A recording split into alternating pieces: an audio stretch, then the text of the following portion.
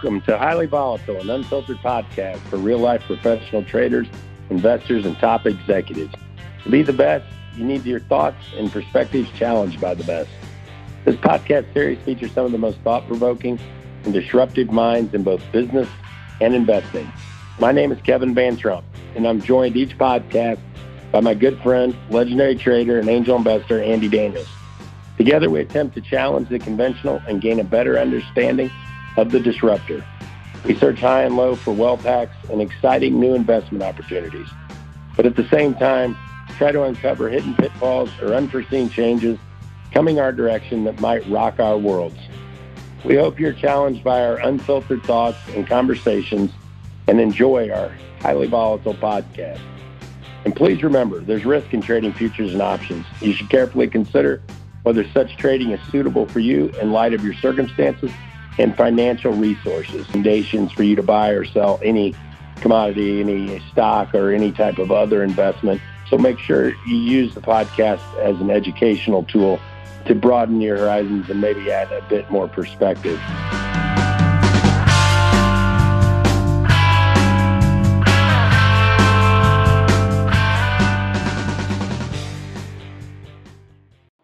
Hey, this is Kevin Van Trump with my good friend Andy Daniels. We're doing another podcast, Highly Volatile podcast.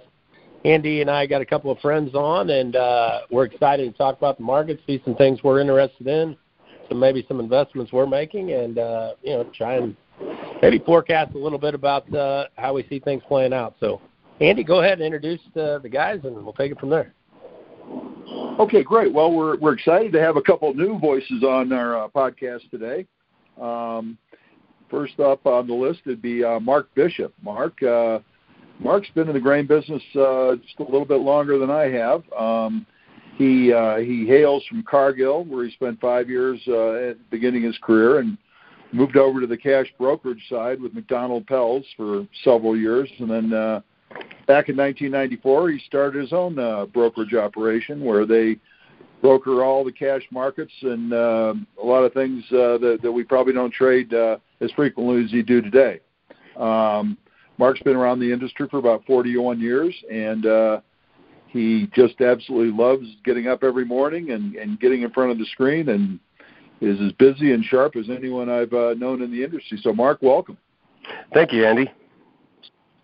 And also on the call today, we have Bob Steele, and I think you might even have to go back to the book Merchants of Grain in order to find reference to Bob starting in the beginning of his career. But Bob, you've been with every grain company I'm aware of in the world, from Dreyfus to Bunge to Ferrucci to every brokerage firm known to mankind. And, Bob comes from a very steeped in a lot of background and traded Blake's corn, and you name it, Bob's traded it over the years. And Bob's been a dear friend for a long, long time. And Bob, welcome. I'm glad to have you on board. Yeah, thanks, Andy. So now that we have probably the most years of experience ever in the ag business on one call together, I thought we might kick it off and kind of just take a look at the report that just came out on Thursday. I think there's a little bit of surprise in the corn or the bean market, so why don't we start there? Kevin, what did you see in the report that you draw your eyes to? Well, I mean, I think you got to, the USDA obviously making some adjustments to last year's crop. I think, obviously in the bean market, I think it threw everyone for a little loop. Corn was as anticipated, I feel like. I think feed and residual is always a huge wild card. Who the hell knows, how it's going to play out. I think there was even more uncertainties because of the logistical complications with COVID and some of the other things. So, Andy, you and I talked before the report. I know you were kind of geared up a little. You're a little bit bullish corn, and I have been on the sideline for a while. I was looking to maybe buy a bigger break. I don't know if we've gotten there yet, but as far as the report goes, I wasn't super surprised or shocked by the USDA. Like I said, it seems to be a wild card anymore as of late. So, Nothing major on that front. I'm just, like I said, I'm more worried about the headlines moving forward and where we're going to get the headlines with China being a little bit iffy here. So I'm definitely interested to hear what Bob and Mark and yourself have to say on some of the exact fundamental numbers. So I'll pass the ball. Well, Bob, this is probably not your first crop report, but so why don't you give us your thoughts on what you see in the numbers and how they break down? Well, the USDA is known for not really knowing what their own numbers are from time to time, and I don't think I hit the nail on the head here on this one, that they don't know what the hell they're doing sometimes. That 80 million additional bushels of last year's carry-in is it's a major kind of thing for us. Obviously, the market's down, 45 cents or something. So the numbers speak for themselves. That additional 80, 90 million, and some people now are calling to carry out 300 million instead of 160 or something that high. I've heard those kind of numbers already, and obviously those are important numbers to listen to. And if those are the numbers we're really working with, then this market probably is headed a little bit lower. Would be my opinion, particularly with what Kevin just said about we don't know what China's really up to. Although here we should see something happen here soon. The market down 45 cents. If they really have some demand issues, we might just see them step back in the market. So it'd be interesting to see if we get some sales next week. But I was a surprise to everybody, I think, that the government would do that. I think they did it back in 2008 or something also, where they changed the last year's carry-in quite a bit.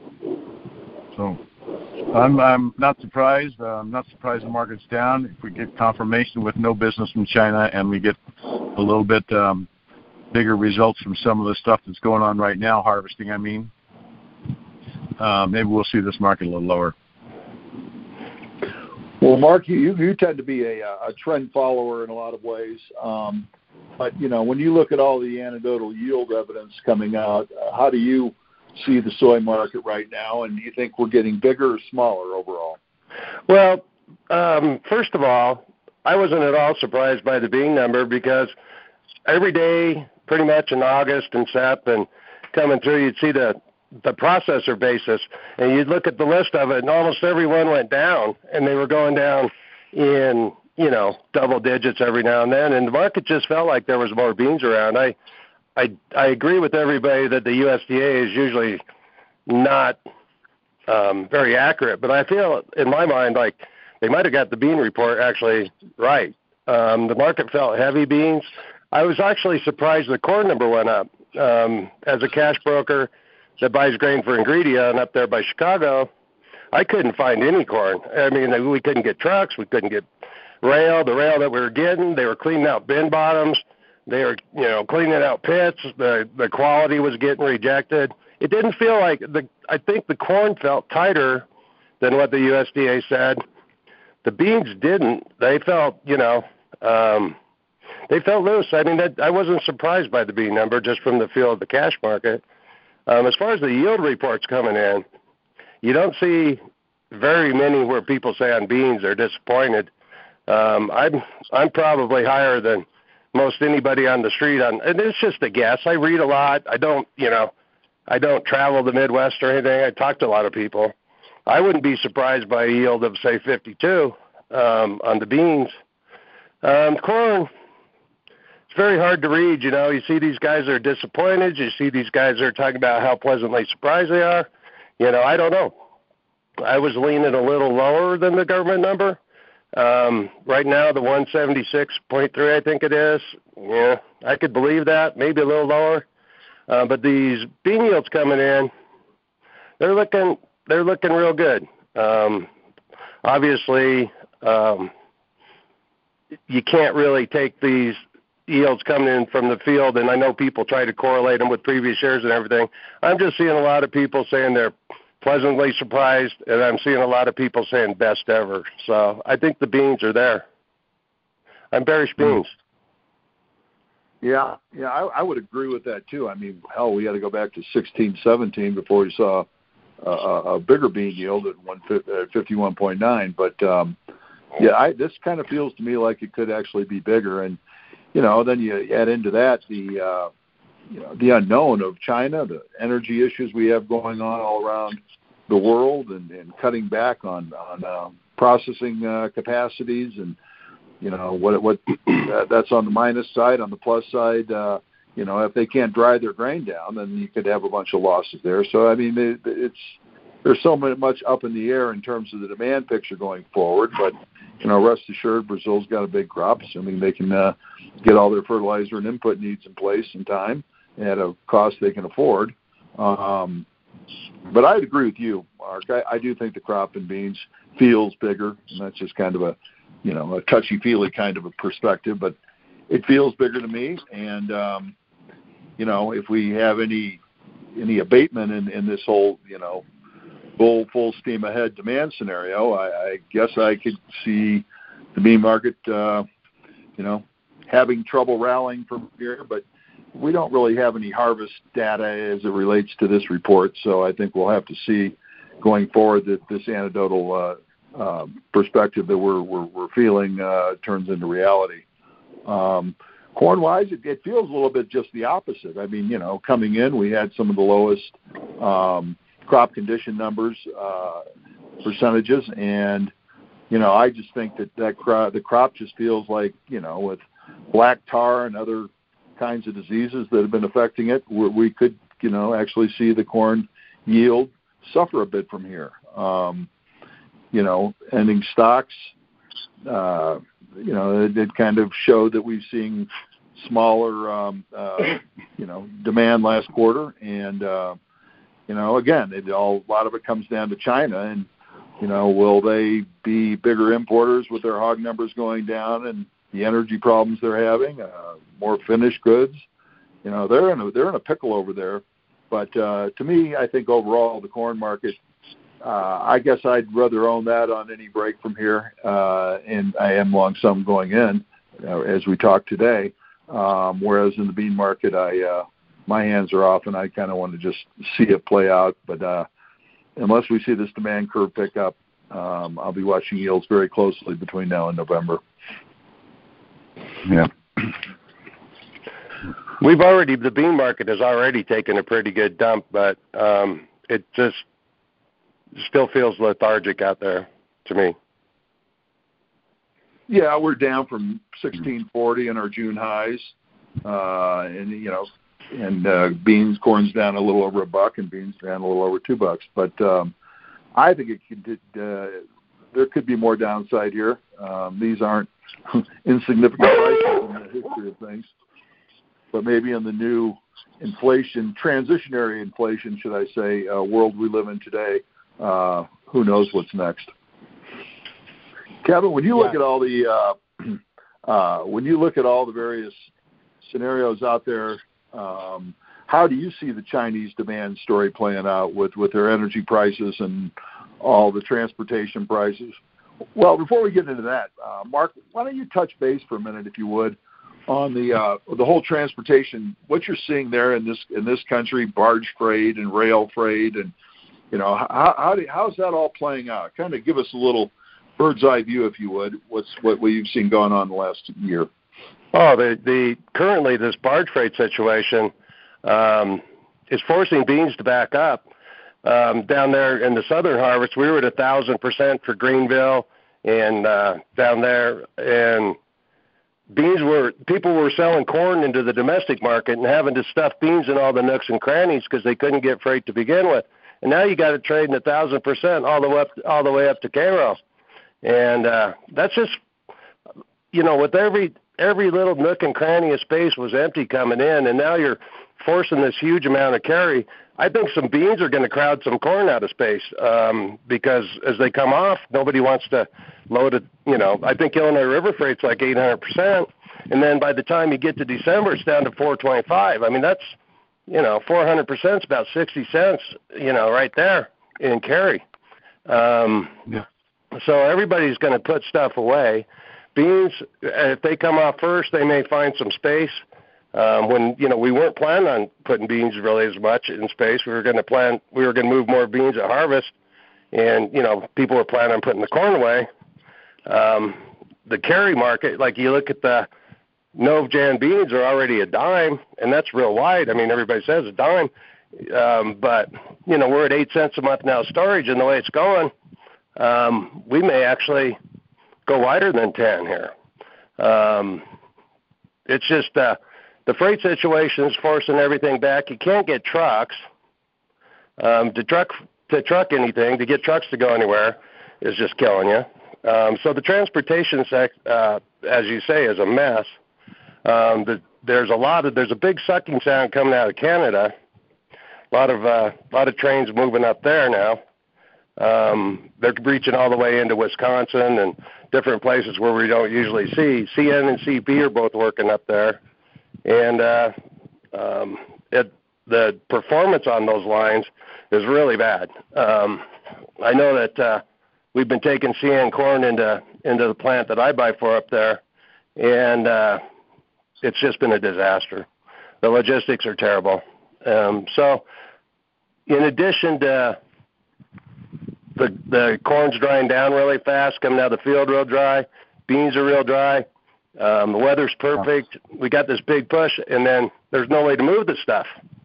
So I just think it's backing a bunch of stuff up, and it's getting put away wherever it can be right at the moment. What's going to break this freight? What's going to turn this freight market around and get us back to a more normal pattern? Is it did Ida take a lot of things and screw up logistics in the Gulf to the point where we're still having to get things to turn around and heading back north, or what? Yeah, a lot of that is now that the elevators are up and running, we'll be turning barges back up, heading north, and that will help.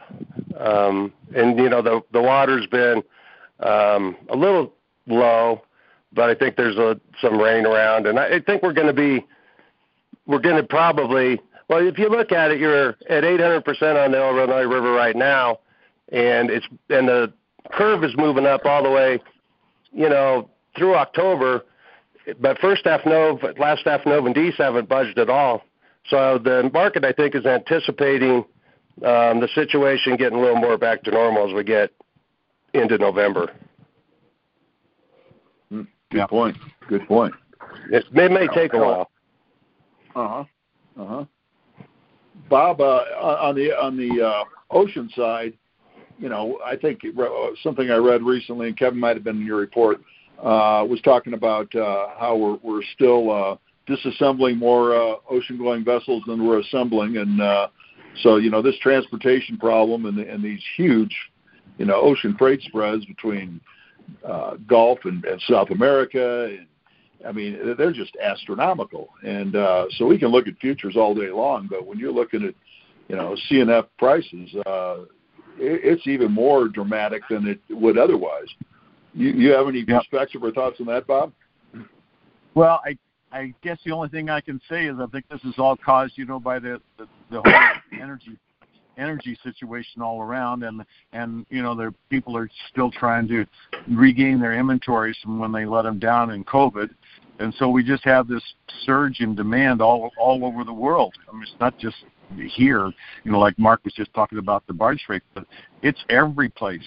And while I'm surprised at how much these markets have moved and how these freight spreads have moved and so on, I mean, I understand it. I don't believe it's going to last forever. But you're right; the CNF prices are huge. I'm just hoping we can, get back to normalcy here sometime in the near future. Although with the current policy on U.S. Consumption of fossil fuels, I don't see that that's going to change real quickly.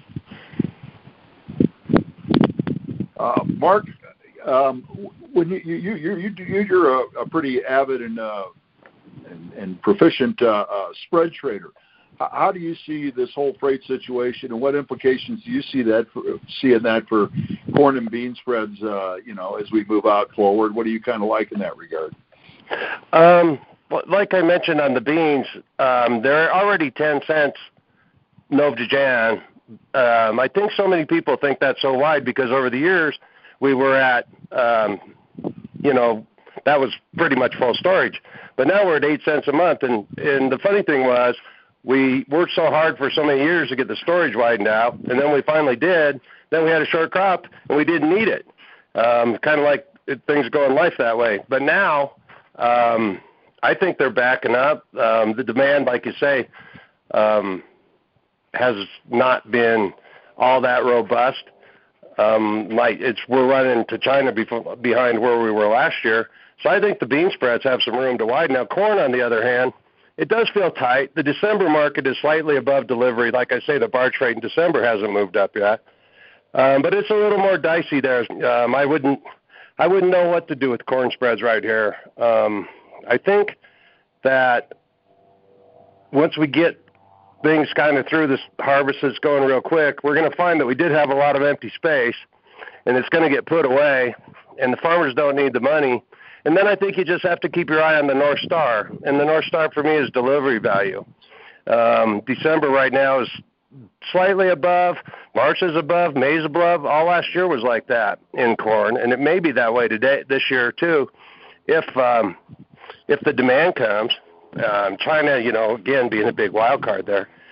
And so as far as the corn spreads go, they kind of would just sleep around and they wouldn't do anything until you got right close to delivery, and then you could take a look at delivery and kind of have a good idea which way to trade them.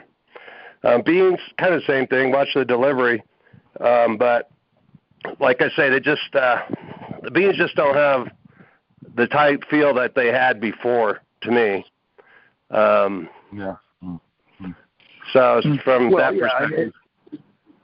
And as we were talking offline, Mark, you were lamenting about how, in years gone by, back in the good old days, as we refer to them, you could do a lot of spreading in corn, beans, wheat, anything, going out, a year or 2 years. But anymore,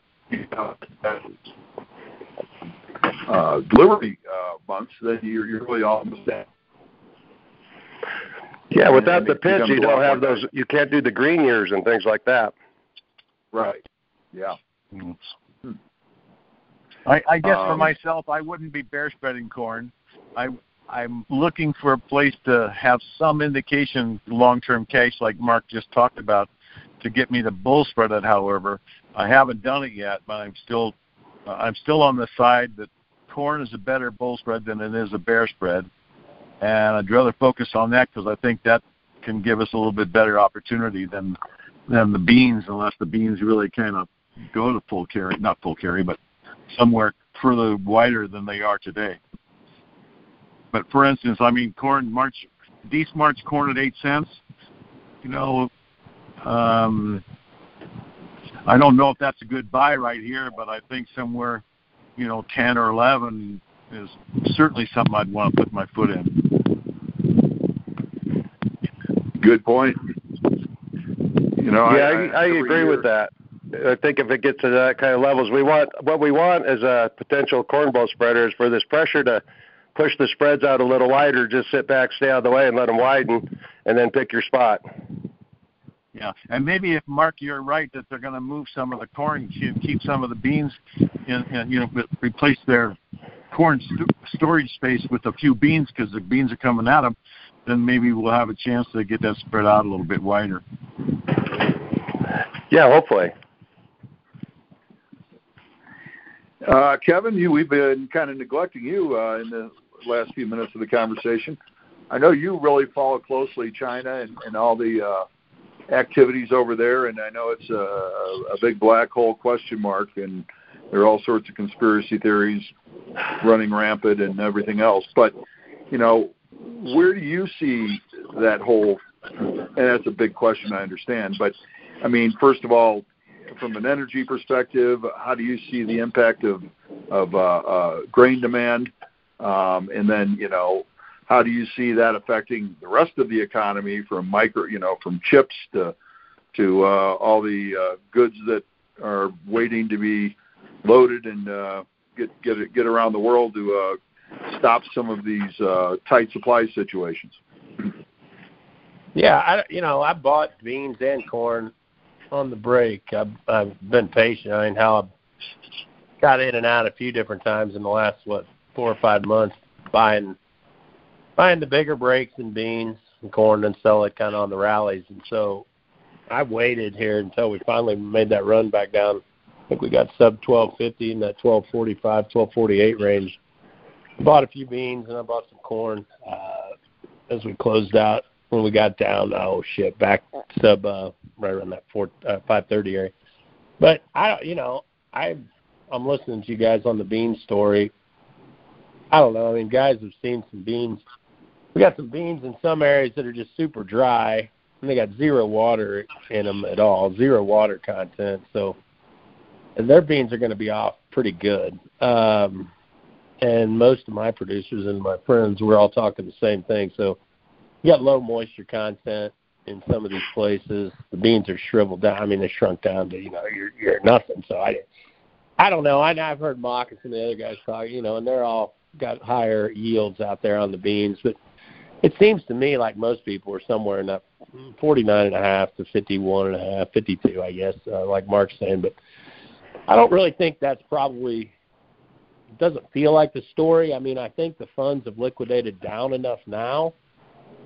The reason I bought, because I'm with you guys, I mean, fundamentally, I mean, if you look at traditional balance sheet, I'm not super bullish, but the headlines have forced the funds to liquidate pretty substantially, and I just feel like if we get a major story on this inflationary front, or we catch some more tailwinds behind the inflation story, and with shipping and a lot of things out of position, I think beans are what they'll go for. I mean, I think you could see a bullish headline on beans more so than you could see a bullish headline on corn nearby is all my thoughts are. I understand you guys may be spread the opposite way, but I'm just saying that I think China, we get down here low enough, I think you could see them come in and make a fairly substantial purchase, at least on the books, from a headline perspective.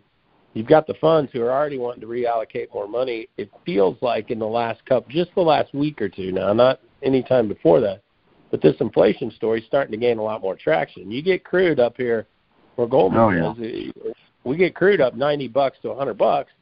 I mean, these some bitches are going to look to allocate more and more money over to that inflationary story, and they'll spread it across the board. You guys know this shit. They'll be in everything from natural gas to copper to crude, and then they'll throw some money over on the ag sector. And I suspect when they're fairly flat beans and they're beating the shit out of beans will look like a lot better attractive story than wheat.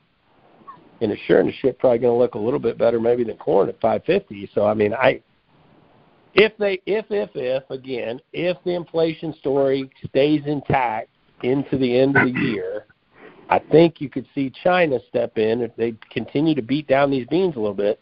Just all of a sudden one morning we wake up and they bought a shitload of beans. Now,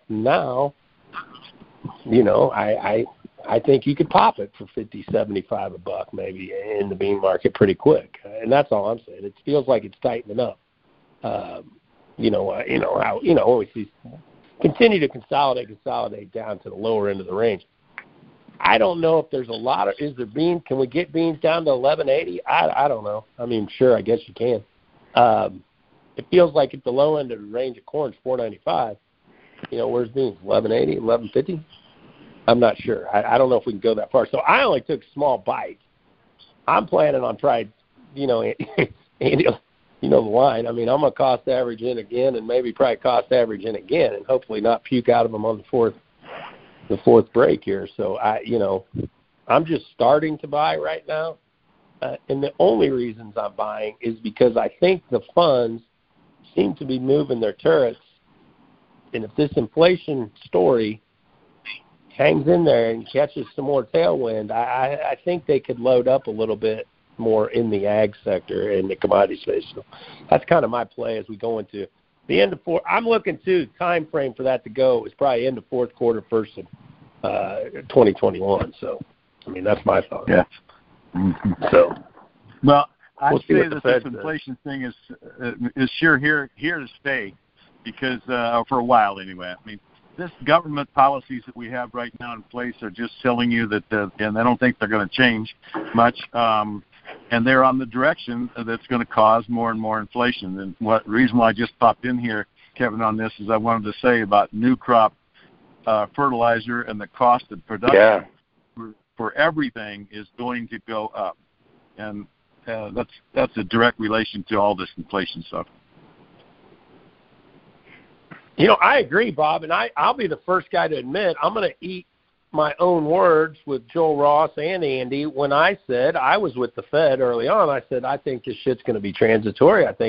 But when you start talking years, I mean, you can't really use the word transitory. It's like shit. I mean, I think we're going to be higher in housing costs, transportation costs, a lot of the things that are out of whack for maybe 2-3 years. So shit, it doesn't feel like that's real transitory when you start using the word years.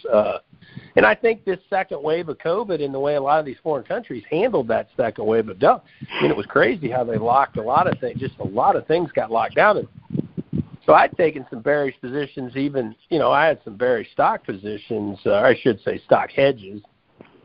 You know, I'm bearish. I'm short some triple Qs and some other things just because it feels like people aren't going to be able to get inventory. It feels like they're not able to get workers.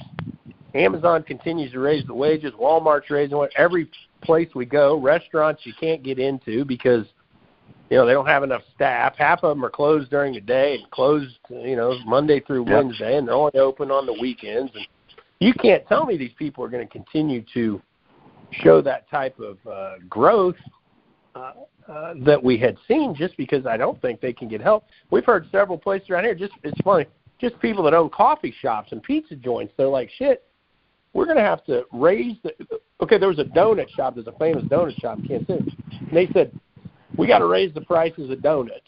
We're sorry, folks, we appreciate your business for 50 years. We're going to have to raise the price of donuts quite a bit so we can hire people to get them to come to work here. So I'm with you. I think I'm singing a little bit different tune here on this inflation as we're seeing some of this energy take back off and some of these other things. So I think we got to be a little heads up on this one. And like you guys said, the input costs are definitely catching a lot of guys by surprise. So, Andy, inflation. I'm a believer in inflation and have been, continue to be. I just think that it's, as you said, it's going to take longer to resolve some of these issues. At the same time, we're going in the wrong direction on our energy policies. You know, we're still touting and pushing for this $3.5 trillion social bill, I call it. And while I don't think that's going to pass in that form, but it's going to be something.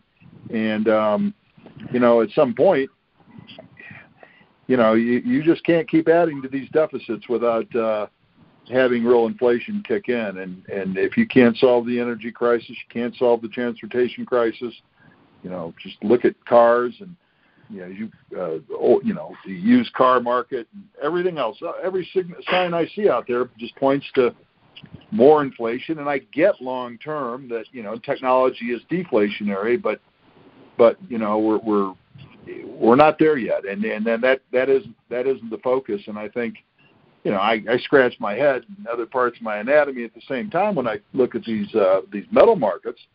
And then, Mark, I know you're kind of a metal trader too, but I really can't really you know, solve for X when I look at, you know, gold prices and silver prices plummeting at the same time.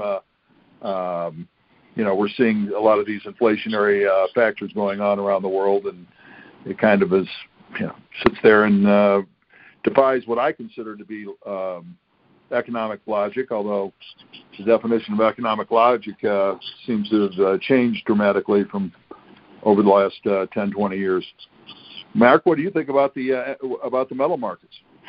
I'm, as you say, kind of befuddled as why the gold and silver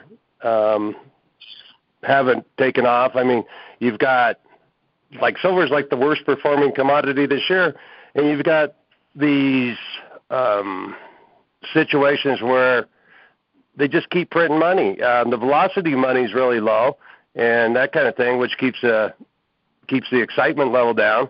But I agree with you on the inflation. We got short-term transitory inflation caused by you can't get workers, caused by the $300 week or month payments, caused by pipeline disruptions. But then you have long-term inflation caused by the growth of M2, the growth of money supply. I've been long a lot of mining stocks, and it hasn't been pleasant. I've been fortunate that I was long also uranium stocks and oil stocks, and a nice little rare earth company that's out of Australia, and they in copper in a company called Ivanhoe, and they've kept me from taking a beating this year. But I'm with you, Andy. I'm just hanging in, waiting for that to kick in terms of the metals. And I think that Kevin made some good points about how the funds are just about even in beans. I mean, a lot of buying power there, and food inflation. Everybody's talking about food inflation. It's becoming a story. And in addition to that, you've got like the Goldman Sachs and all the other commodity ETFs, which are going to be rebalancing soon.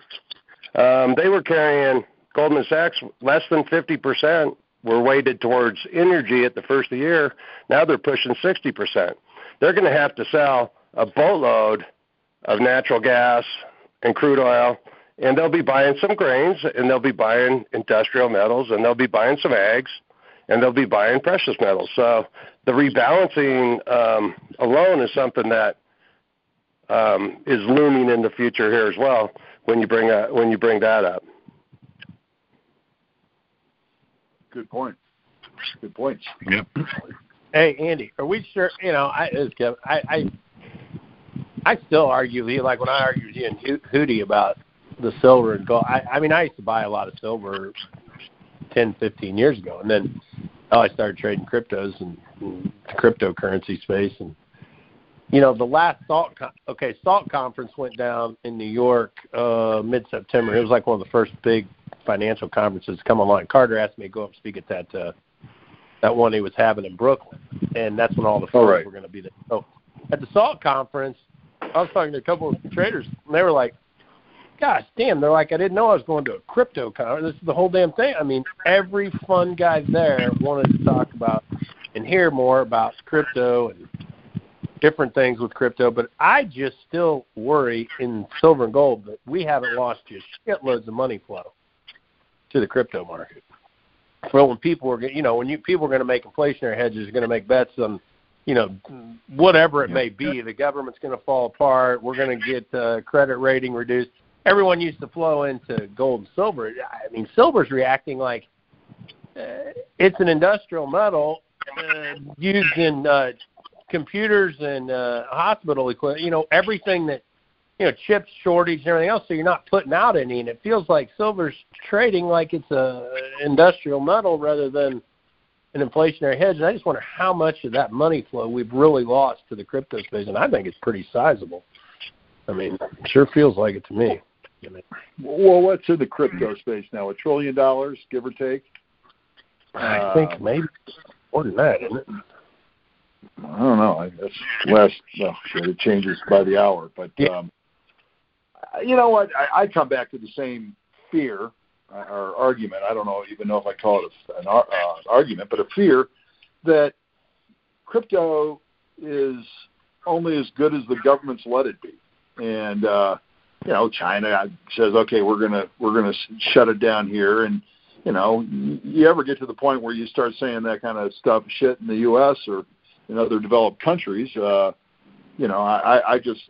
fear for its value being whatever it is, kind of like tulips were back in the day, or nothing. And I don't know. I mean, governments are going to come out with their own cryptocurrencies, with their own electronic currencies, but I don't think I'm either young enough or smart enough to really have the true conviction that you can it can be dust on any given day, and that's my fear of it. Now I'm sure that's just as you always, Kevin, say, there are young bulls and but no old bulls, and they're young bulls and old bears, but there are no old bear bulls. So I kind of feel that maybe I just am getting a little too conservative to want to jump into that foray. But I hear your arguments. I don't know. Bob, Mark, chime in. What are your thoughts in the crypto world and the impact of that on the precious metals and other traditional inflationary hedges? Well, I personally agree with both of you. I think the crypto has taken a lot of money away from the traditional inflation hedges of gold and silver. And I made a pretty good run in crypto earlier. I got out of it. I did good, got out near the high, but now it's going up and it's up there again and all that after it wouldn't go lower. But I'm not going to buy it again. I'm just concerned that the government right now, our government, all governments, are very interested in control. And I don't know that they feel like they can control the cryptos enough to continue to allow them to exist. So I don't, my kids are in it. I hope they make a lot of money. But I made my money in it, and I'm not going to go back in personally right now. So what do you think, Bob? Well, I think that cryptos are a bunch of bullshit. But I've never invested in them, so you're talking to a guy who doesn't. I don't care, and I don't know. It just seems like it's not real money to me. But I agree with your concept. It's taken away from the gold and the silver hedge. So I do agree with that. So yep. I just don't know anything else about them that I really like, so I just don't do it.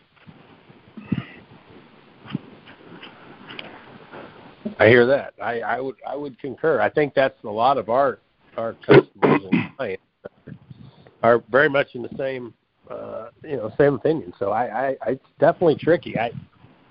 I don't know. I sit there, Mark, and I used to argue the same thing you were saying about the government with it, but I'm like, most of these funds and guys I've talked to that are a lot younger than me and that are kind of in somewhat in Washington, they feel like the government likes it. They think the government is going to, once they can fully get their hands around, I mean, it's certainly going to allow the government to track things better and track every movement you make with your money through these wallets and crypto wallets. And I'm with Bob, all this crazy shit I don't even know anything about. And it seems like every time the government gets more goosey, just like you're saying, Mark, China coming out and saying they're going to ban it, that's like stokes the flame and like it brings people, puts more money into the crypto space because I think I don't know whether these people are, I feel like they're all against the government and the government's like for, I don't know. I'm sitting there with you guys. It seems nuts to me, but it's definitely created a massive amount of wealth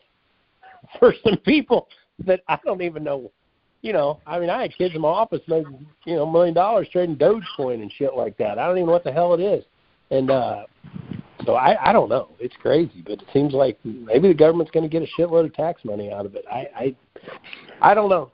I guess we're all, like Andy says, old bears, young bulls and old bears in this space. So it's definitely going to be different as we move forward for sure. So what do we think on wheat? We haven't talked anything about wheat. Anybody long any, short any? We don't have Carp on. Well, I'm going to add something to that because I as you said earlier, Kevin, that you got a little bit of beans on you, not much, but you're kind of thinking maybe it's okay.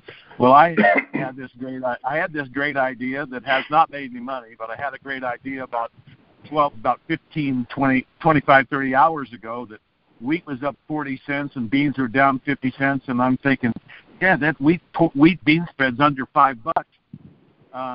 So I went ahead and bought a little bit of wheat, and bought a little bit of beans. And sold a little bit of wheat. And I'm thinking, I'm not too smart on that right now, but overall, it should be bearish on beans because of the report. I grant everybody that, but I don't quite understand why it's so bullish on wheat. So I stepped into it a little bit too early. But for me, wheat's a weed. We're going to grow it. We certainly have enough soft wheat. And Mark, you probably know about soft wheat stuff too, but certainly have enough soft wheat. How much the hard wheat can really do anything, I really don't know. And of course, the spring wheat thing is a little bit iffy. Did we really just ruin the crop up there, or did it come out in September and late August and September and really do itself good like it did, 15 years ago, when September made the entire Canadian crop one year? But I don't know. Wheat just seems to be a little overpriced to me right now. Mark, Andy, you guys corn's trade? $1 off its highs. I like that spread. Beans are $2 off their highs, and wheat's 30 cents off its highs. So, just from a price perspective and the large geographic area globally that you can grow it anywhere, it is a wheat, as you said, Bob.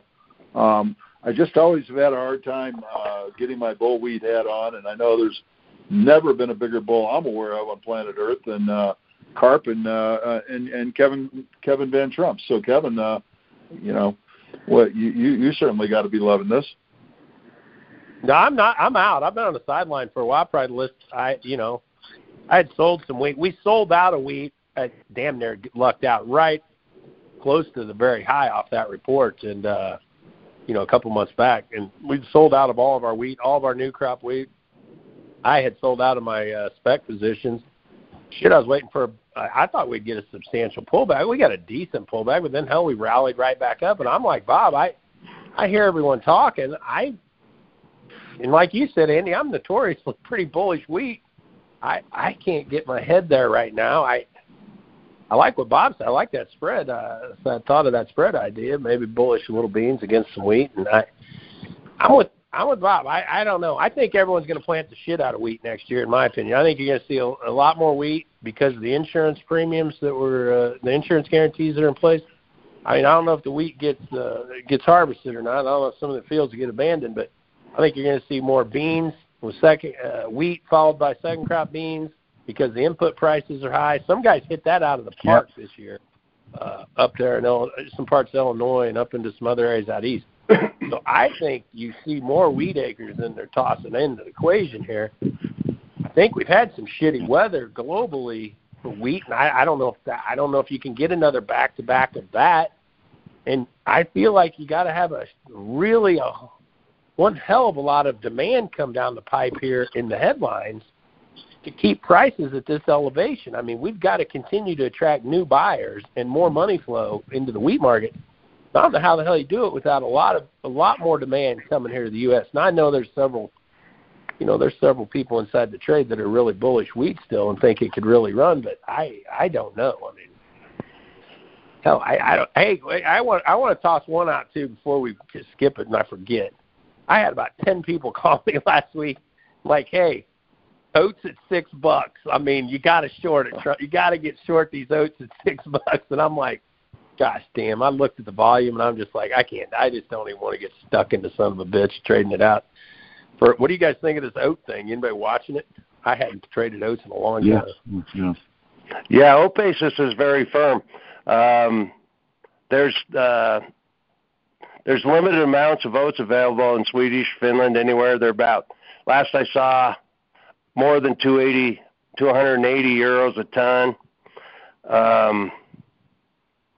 Offered. You couldn't get a full cargo anywhere. They grow more oats than they use in Argentina, except for feed. They don't want to sell any. I don't know. I don't want to get short oats there. There'll be a time once the situation is resolved. They'll fall. They'll fall dollars. Yeah. And you want to catch that. It'd be like the lumber market. That's how thin it is. You just don't stand in front of it until it turns, and then don't worry, it'll go farther than you think. That's what I don't trade oats either, so I shouldn't even be talking. But I have looked around the world to see if there were any oats around, and I'm not an oat broker, but I can't find them. Yeah. Well, who's buying them? I mean, what? Yeah, we're done using horses in war. I can Daddy. Daddy, all these young kids want all this new healthy shit and this healthier oat milk and oat milk. Oat cream and shit, all that. Okay. Health, man, healthy oats, Daddy, healthy oats. It's crazy. That's why I said I'm not going to step in front of it either, Mark. I'm like, shit, if you got this heavy a demand and you have not quite a bit of production out up in through Canada and some of these other places, and these young millennials and these food companies are wanting to just buy the hell out of it. I'm like, oats can be dangerous. I'm like, I'm not going to step in front of it right here. So that's pretty inelastic demand. I don't know what oat milk goes for, but if they sell it at Whole Foods, there's people that are shopping there, they can afford it. Yeah, I hear you. I would agree. I agree with Mark that when it's over, it's going to be over. Oh yeah, if you catch that short. It's like spring wheat 5 years ago, whenever it was up to $9 almost or something, $11, and all of a sudden, 25, 30 days later, it was trading half the price it was before. No buyers. It's and oats are a kind of a niche thing. It's not like hell, Andy. It's almost like rice. Yeah, true. Andy, speaking of which, what are we doing here? We bullish rice right now, or are we waiting for more of a break? I think waiting for a little more break. I mean, we got up to that, $13.90 area, which is like $6 a bushel equivalent, and field yields have been pretty darn good. Milling yields not so much, but that doesn't really catch the farmer's attention. Funds, they're up there close to 2,000 long with about 7,800 total open interest. So that's a big percent of open interest length out there, and so I kind of think that they were the ones that ran us up there, and the selling was all, farmers selling as we're getting in the throes of harvest. I kind of look for a pullback here, maybe back to the 13.20 to 13.30 area. We got up to $14, and then I think it's worth owning because this is, in my opinion, a demand market that's going to be with us for a while. I mean, Brazil should not be importing at this right now and has been for the last several months, and people are scratching their head as to understand why. But the fact of the matter is, with $8 corn down in Brazil, and corn's about 15 cents a pound, and rice is about 13 cents a pound. So, while they've never done it before, I got to believe down in Rio Grande do Sul and places like that, they're actually literally feeding rice to cattle. And so, I think that, input costs, and you talk about high input costs, well, there are probably no higher input costs out there than rice. And South America's got that to contend with, and everything's priced in dollars in those inputs as opposed to, so that's expensive money right now for them. And, with the ocean freight spreads as they are, we have, in most of the Caribbean countries, a $20 a ton advantage over South America. And I don't see South America being having any excess export production. And, we never import anything from the other parts of the world. It just doesn't, it's not part of the North and South American diets. To get that sticky Taiwanese or whatever kind of rices you can get. So really, I think we're going to have an explosive market. I think that they're still overstating demand by quite a bit. Understating demand by quite a bit because of they're not taking into account that we've already sold 5 million hundredweight more than they had in there to Iraq. And Haiti is going to be back online. They weren't around last year either. So I think we're going to see a big move, but I think everything happens in its own time. And so I think that we got probably another break on our hands right now. The export to business is kind of like close your eyes. What do you see? Nothing with ocean freight, as Mark was pointing out, at 1,000% and higher down in the Delta. So that's kind of shut things off for now. But I think we're going to have a big demand market, and we're going to see $18 to $20 rice come April, May. Damn, that's promising for sure. Yeah. Are you still, Andy? You still holding any bullish corn position, or what do you think on corn? I'm long corn, and I went in the report long. I'm still long, and I kind of would like to see a break. I don't want to get crazy because harvest is in our face, and with all the transportation problems and everything else, whether they move corn and hold beans or whatever that might be, it's still. But I'm long corn, and I'm playing the front end of it because I'd rather be bull spread than bear spread. But from a flat price perspective, I'll keep my longs up front, and I want to add on breaks because I don't have a huge position, but I have a position, and look to add on any weakness we get from here with open interest pretty well flattened out. Yeah. Mark, Bob, how about farmers that got just harvesting some corn here? You think should they be selling here, or you think they got a chance to see some higher prices as we move forward? Mark? Well, I don't see them moving that much really right at the minute. The inverse is pretty much gone. They were faced with that inverse for a long time. And now they've got every nook and cranny empty. I think we may see a little harvest pressure just because the harvest is coming off so fast and so dry.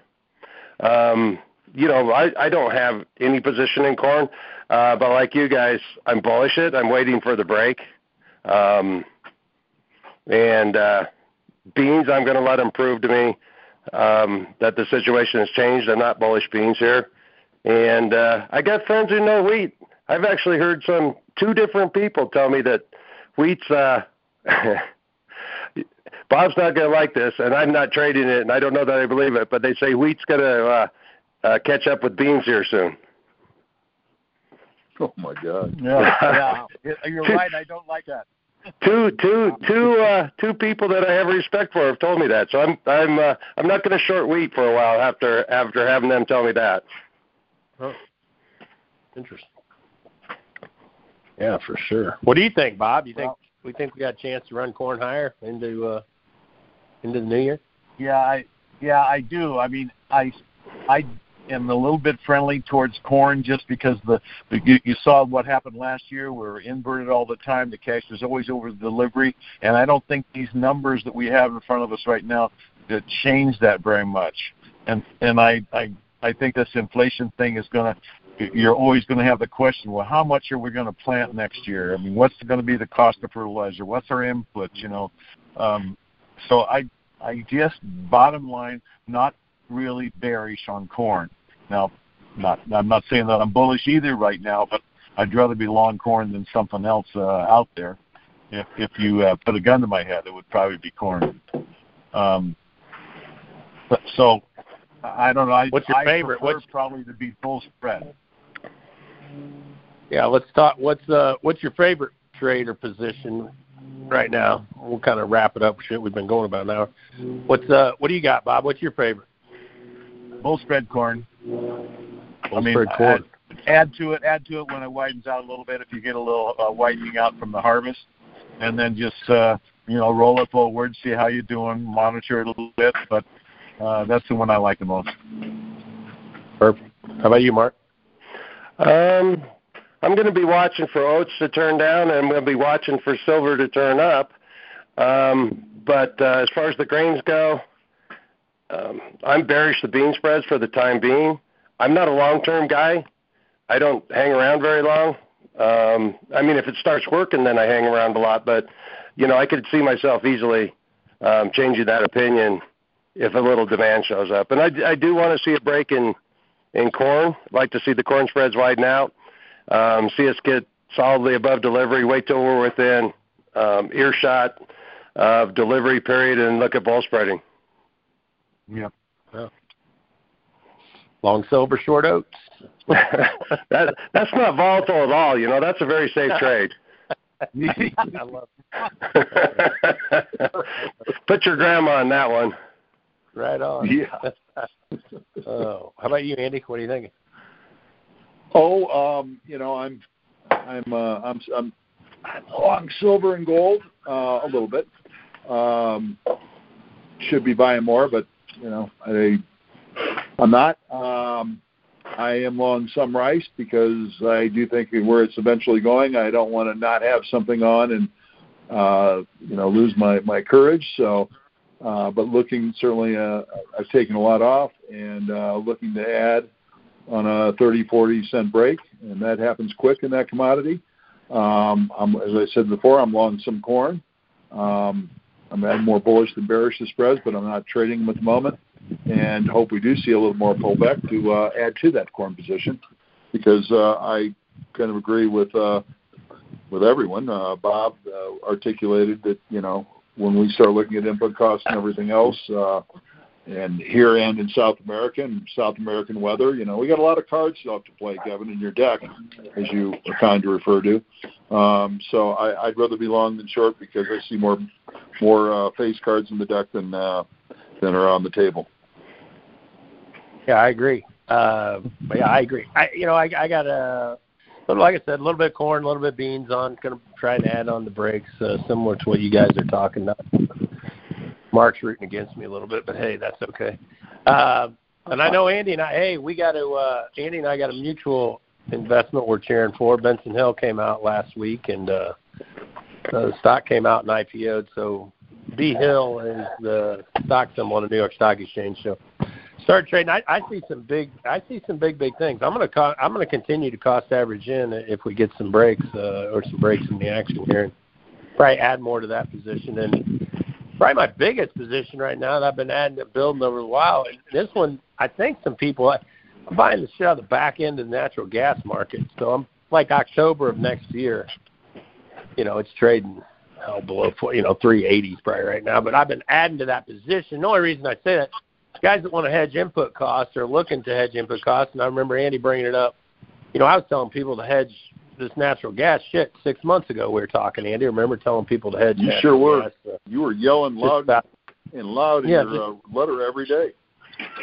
Just about exposure on that front. Now you can buy the back end in that gas for, I don't know, like I said, in the 380s. And even if they break the front end, a lot of people are talking, they're probably going to, if they broke it hard, they're probably going to break it down that 350 range, just because everything's dislocated, and you're not seeing a lot of new exploration, and you're going to keep the pressure on, obviously. I'm just telling you now, most of the nat gas traders I know, if we get a shitty winter in Europe, nat gas is going to take off and go like crazy. And we're nowhere near close to where this thing could go to. It could explode on us. And right now you got a lot of things out of position. And if they have to switch that around with that liquefied natural gas or some of that CNG, you could even catch more things out of position. That's why I'm saying if you need, and you're on farm looking to hedge fertilizer or other things of that nature, or you're afraid you're going to have a lot of drying expenses to dry down corn next year or things like that, toss on some hedge or get long the back end of that natural gas market. Like I said, I think risk to reward, I kind of like it just because if this inflation story has some teeth and plays out, if you think about it, next year would be when people will really be in panic mode and really shitting their pants going into the winter. So that's just one I've kind of been keeping a closer eye on and adding to on the breaks and things like that. And they discount the shit out of the margin in that back end of nat gas too, so it isn't that much to play around with. So those are mine, but yeah. Hey, it's been a great call. Andy, got anything, or guys got anything? God damn it! What time does the market open? I need to buy some of that tonight. Yeah, I'm in. Right, go get me some rice and some natural gas. Yeah. And sell the oats. Yeah. Well, great call. I love it. Yeah, very good, guys. It's a real pleasure to have you on. Fresh perspectives are always appreciated, and sage opinions. It's a real treat. Thank you very much. Thanks for having us. Yeah, appreciate it, guys. Thank you. I'll see you guys soon, hopefully. All right, see you. All right, bye. All right, bye-bye.